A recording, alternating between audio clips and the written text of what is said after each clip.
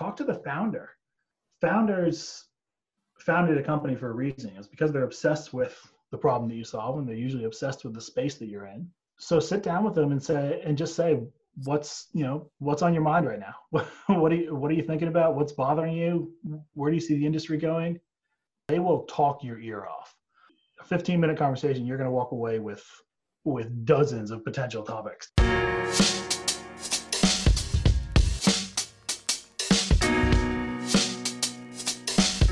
Hey everyone, and welcome to another episode of SaaS Talk with me, Varun Uday. A good content marketing engine is almost a must-have for every SaaS firm today, and oftentimes it also acts as the sole lead generation channel. To talk more about this in detail, I have with me today Sam Grover. Hey Sam, welcome to the podcast. Hi, great to be here. It's great to have you here today. So can we start off with an introduction to you, a little bit about your background and what you're doing right now? Sure. So I've been a copywriter and content strategist for more than 10 years now. I'm self-employed and have been on my own since late 2017, so that's nearly 3 years. Prior to that, I worked for a number of different places. I think the most relevant, I worked for accounting software company Xero, where I started off as a copywriter and then moved into a role where I worked on their more higher level messaging and positioning to really change the way that we talked about the benefits of our product. Since I went out on my own in late 2017, I've been working on copywriting and content strategy for a number of SaaS and fintech businesses mostly. And I work on a bunch of stuff, but the three main areas are landing pages, case studies, and email sequences.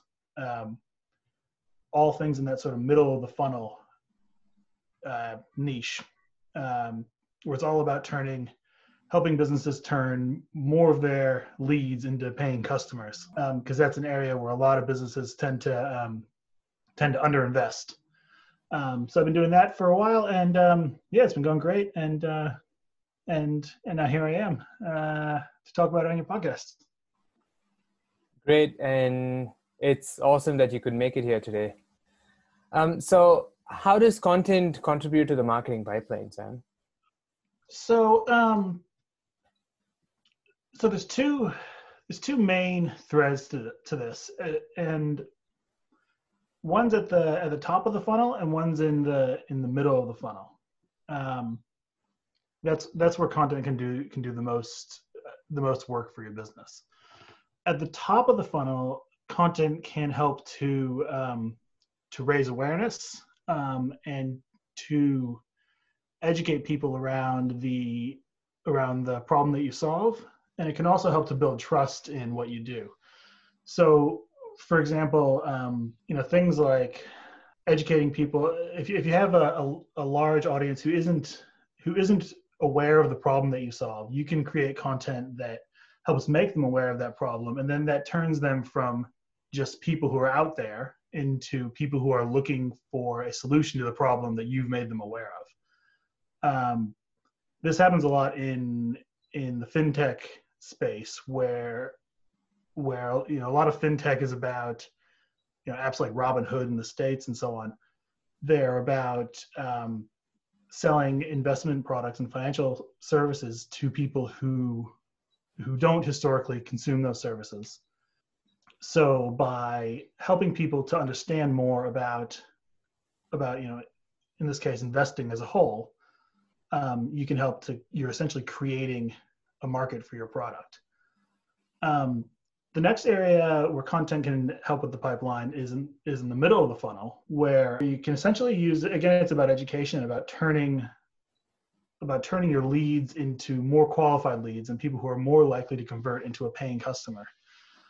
So the problem with that solving is that, you can put out ads and do all kinds of top of the funnel stuff to get people into your system, but and those people are going to divide into people who are who are immediately keen for whatever you have to sell, and they're just going to essentially convert anyway.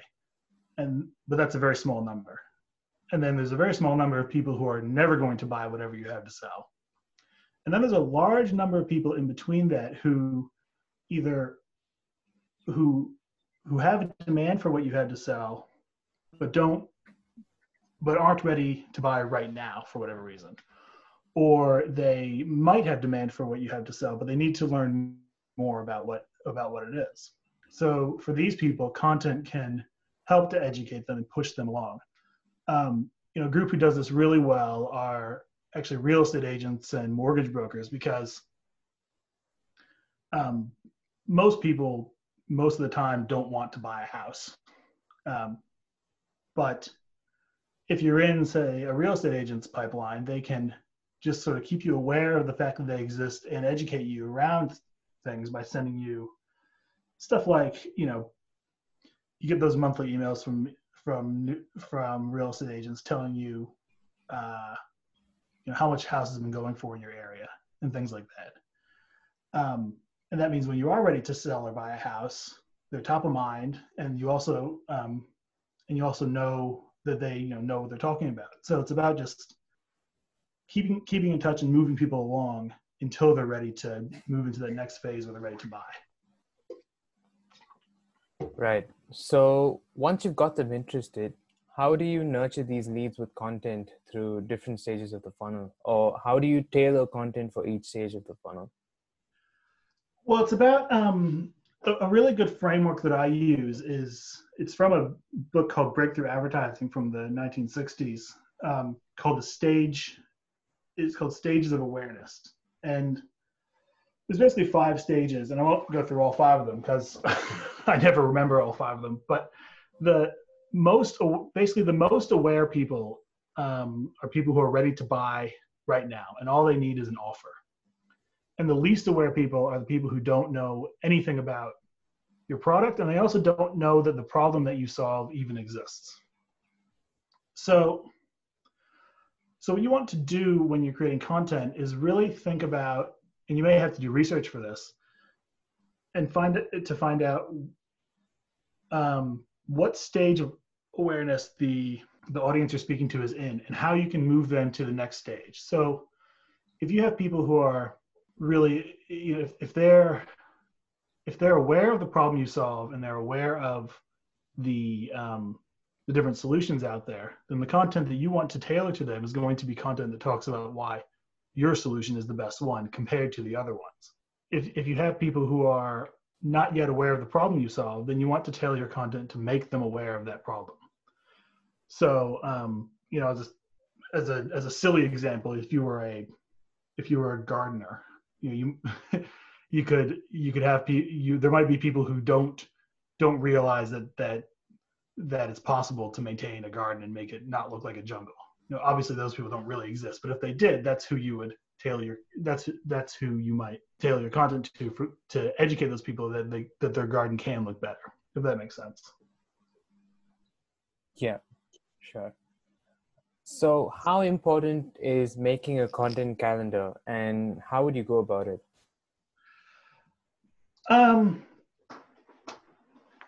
With the content calendar, I mean, there's a lot of different schools of thought on this. And so one way is to be very granular and really specifically plan out, on Monday we're going to do this thing, on Tuesday we're going to do this thing, and plan that out for as long as you want. I find that often doesn't really work.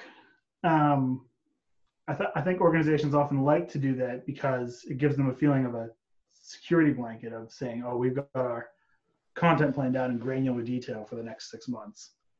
But I find that it tends to fall apart after not very long. Either other things come up, or things take longer than you expected, or things like that. And very quickly that calendar isn't working. The other way that doesn't really work is people don't plan at all, and they just be reactive. They just sort of generate content on an ad hoc basis, and you're constantly running on the seat of your pants. And this doesn't really work either because it's not very strategic. You're constantly reacting to things that you think of, but you're but you're not really thinking about, what do we want to achieve?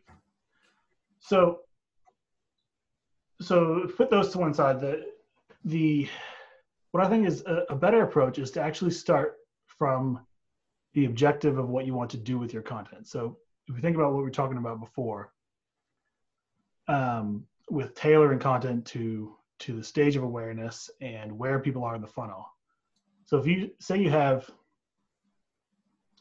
a whole bunch of leads that aren't, they've been in your system for ages, they're not taking any action, they're not converting. You might want to get in touch with some of them and figure out what their barriers are to converting. It might be education, it might be they don't see value, it might be that they just forgot about you. There's all kinds of things. And if you can identify that, then you start. Now you've identified a problem, and then you can start to tailor your content to solve that problem, and then build up from there to create your content plan and strategy. So to actually plan it out and chart it out, there's two ways that I recommend. Once you've figured out that problem that you want to solve, one way is to use what I call pillar content, and that's when you on a regular basis, say once a month, once a quarter, whatever works for your business, develop something really meaty with lots of information. It might be research based, it might be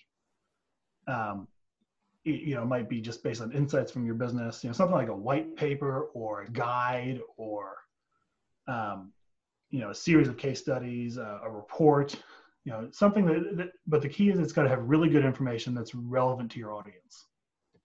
And then what you do is you pull information out of that, and you repurpose it into the specific things that you've identified as your vehicles for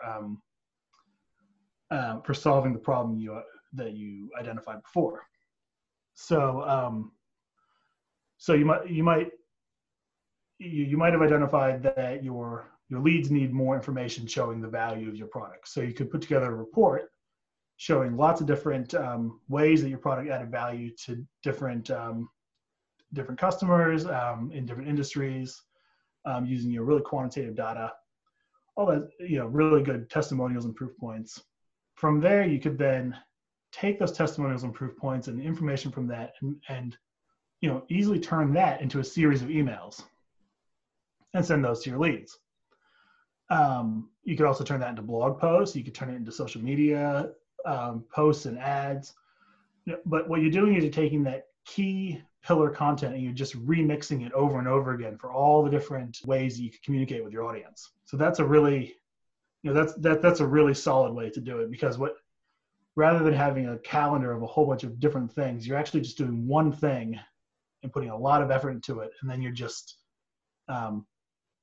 using the fixed cost of that effort over and over again and amortizing it over lots of different smaller things, and it can be really efficient. And also it keeps your messaging on your content a lot more consistent because it is essentially the same thing over and over again. So the other way you can do this is so that's really good for things like campaigns and lead nurturing, stuff like that. For things like a blog, and we'll get to this in a minute, but one way for things like blogs or even like newsletters and stuff like that, things that are more more about creating new content on a regular basis. A really good way to address that is to come up with 3 to 5 what I call topic buckets, categories of posts or newsletters or whatever that you're going to focus on. And then you can put together a short-term plan for, like, say, if you can do a blog a week, you can come with a month of blogs, or just 4 blogs. Like just thinking of one thing within each of those buckets. And this is a useful way to do it because it just takes you a level beyond that sort of blank page. When you just have a blank page, it's really, it can be really intimidating. But if you have a little bit of structure around what you talk about, that can really get your mind moving and get you thinking of topics to chart out. So those are the two ways that I recommend for planning and charting out content calendars. One, create pillar content and repurpose it. Two, think of a few topics that you want to consistently cover and plan on a short to midterm basis of a month to 6 weeks at a time. Got it. So now you've planned out for your content and you've also produced it, all right? But without distributing it, it's as good as nothing, right? That's right. Yeah. So how do you go about distributing your content? So again, I think this is something that you want to start from the other way around. I think because if you produce your content and then think, oh, how are we going to distribute this? You might find that you produce something and then the channel that you have available isn't suitable for whatever you've produced. So you're now going to have to either decide not to do that, or you're going to have to cram it into that channel in a way that may not really work. So again, I think this is about going back to what is the problem we're trying to solve here? What is the information that our customer needs to get them to persuade them to do what we want them to do? And also where is our customer to receive this information? And then you can sort of work backwards. That's where that pillar idea I was talking about before is really effective. Say, this is I spend a lot of time in email marketing, so this is the examples I always use.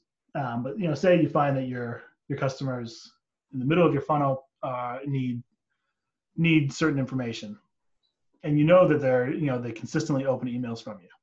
Well, so now that's told you that that email is a good distribution channel for you. So now you want to work backwards to create content for that distribution channel. And now you can make sure that the content fits that channel in a effective way.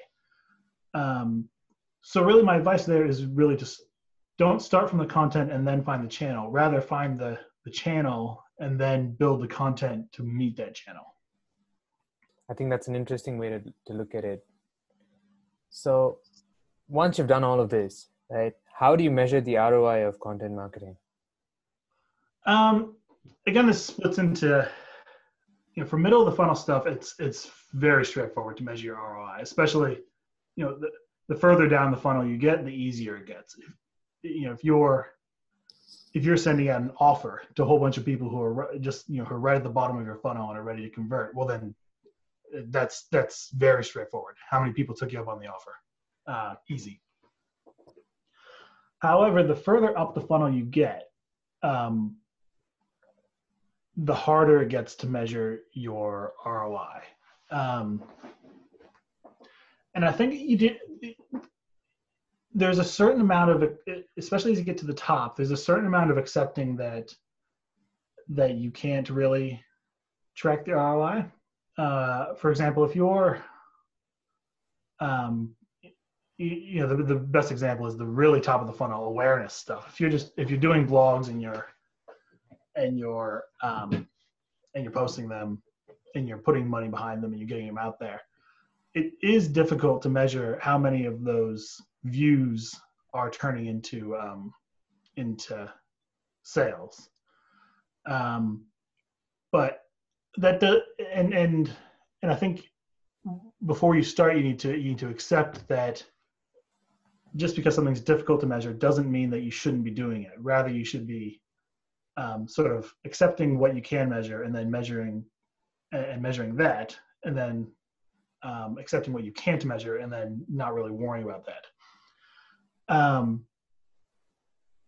That's not to say you should just be doing things just for the sake of doing them. You do want to have a clear strategy, and you do want to be measuring something. For example, if you're putting blogs on social media, and you're keeping track of how many views and how much engagement it gets, that's definitely worth doing. But it's good to keep those numbers high. And if those numbers start to drop, then you should look at what's going on. However, you're going to struggle to connect those views and engagement numbers with a clear sales outcome. And I think you just need to sort of accept that. Because, I see organizations run into problems sometimes of, they look at everything they're doing and they say, oh, look, all our bottom of the funnel stuff, when we send out offers, it does great because that's so easy to measure, But when we post blogs, we get our views and comments, and we don't know, that we don't know what that's doing. So we're going to stop doing it. So they turn that top of the funnel stuff off, and then suddenly, the uptake of their offers for the bottom of the funnel stuff starts to fall away. And there's no, you can't find the direct causal link, but it is there. It's just you can't see it until you turn off that top of the funnel stuff. So I think you just need to kind of accept that a certain amount of stuff you put out there is going to have is going to be very hard to measure in a sales context.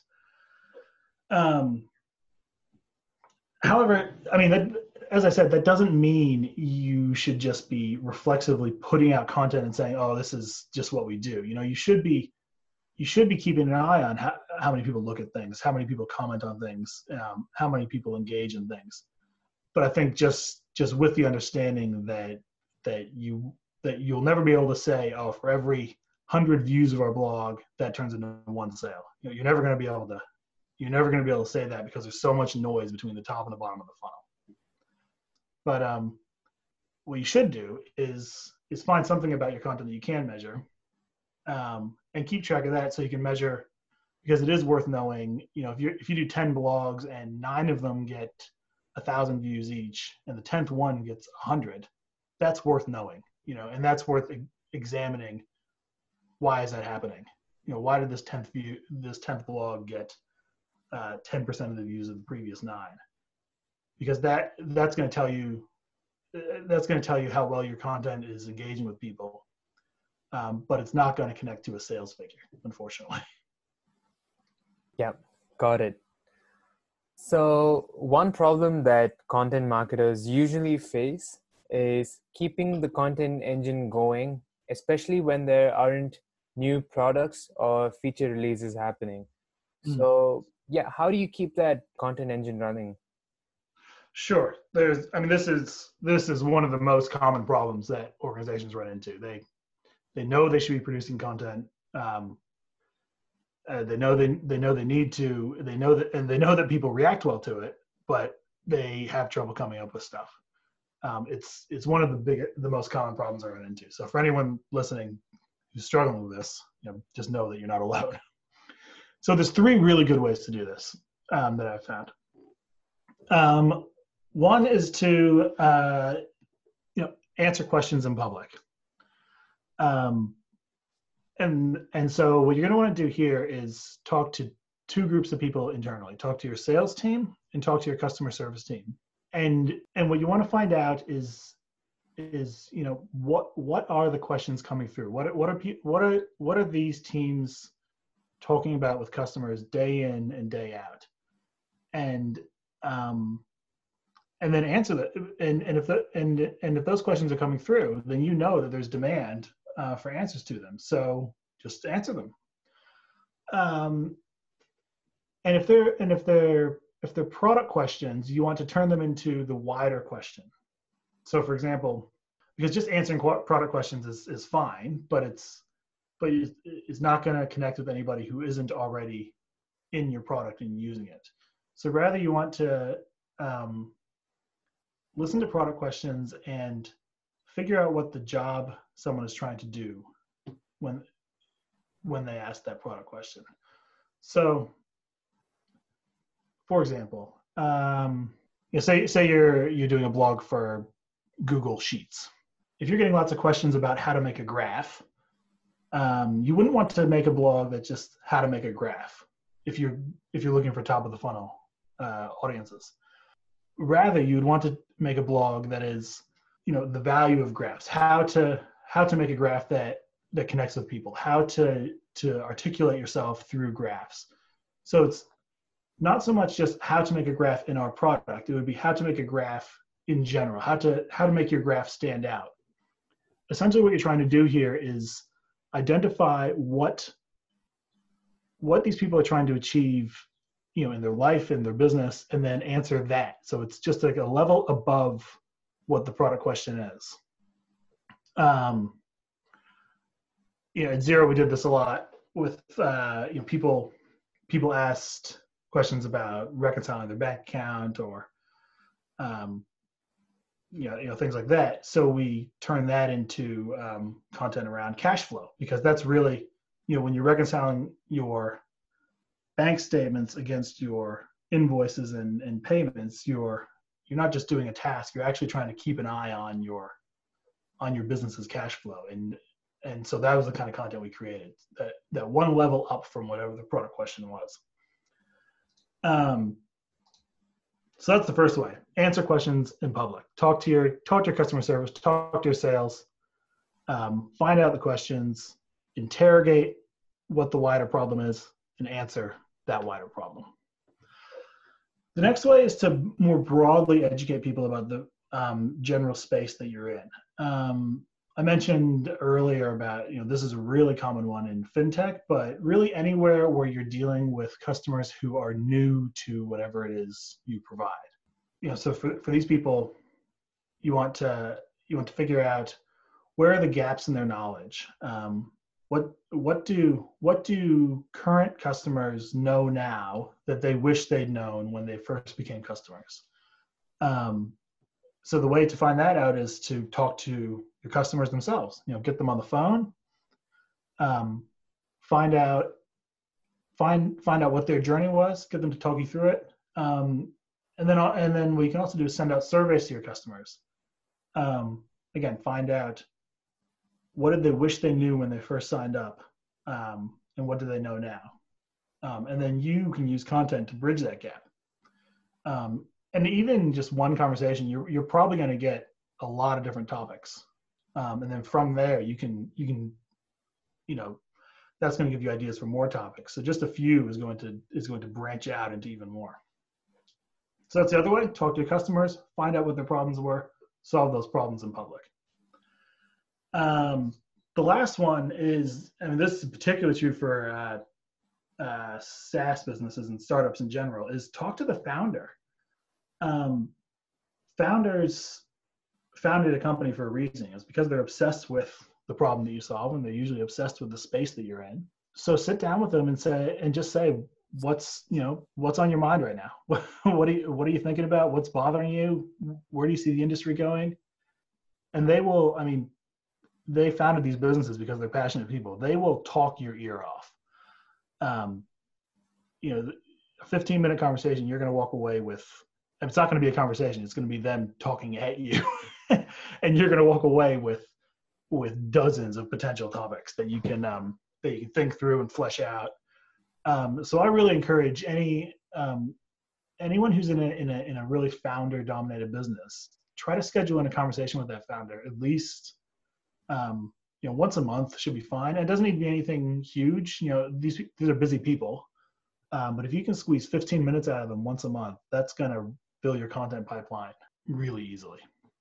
I guess my last point is that with these three, I would really recommend that businesses use all three of these approaches, because all three are going to generate different types of content.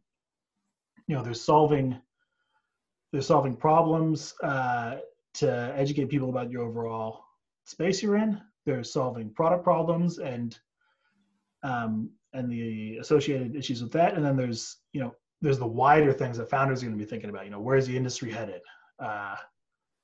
Stuff like that. So a mix of all three of these things is going to give you a really solid mix of content that you can work with. And then again, you can remix it, you can repurpose it, and just try to get as much out of each topic as you possibly can. Okay, awesome. We've had a great chat, Sam. Thank you so much for that. Thank you for those insights, and thank you so much for your time. No worries. Yeah, it's great to talk. Yeah, really good to be here. Thank you, and I wish you all the best. Bye-bye. Thanks. You too. All right. See ya. Yeah.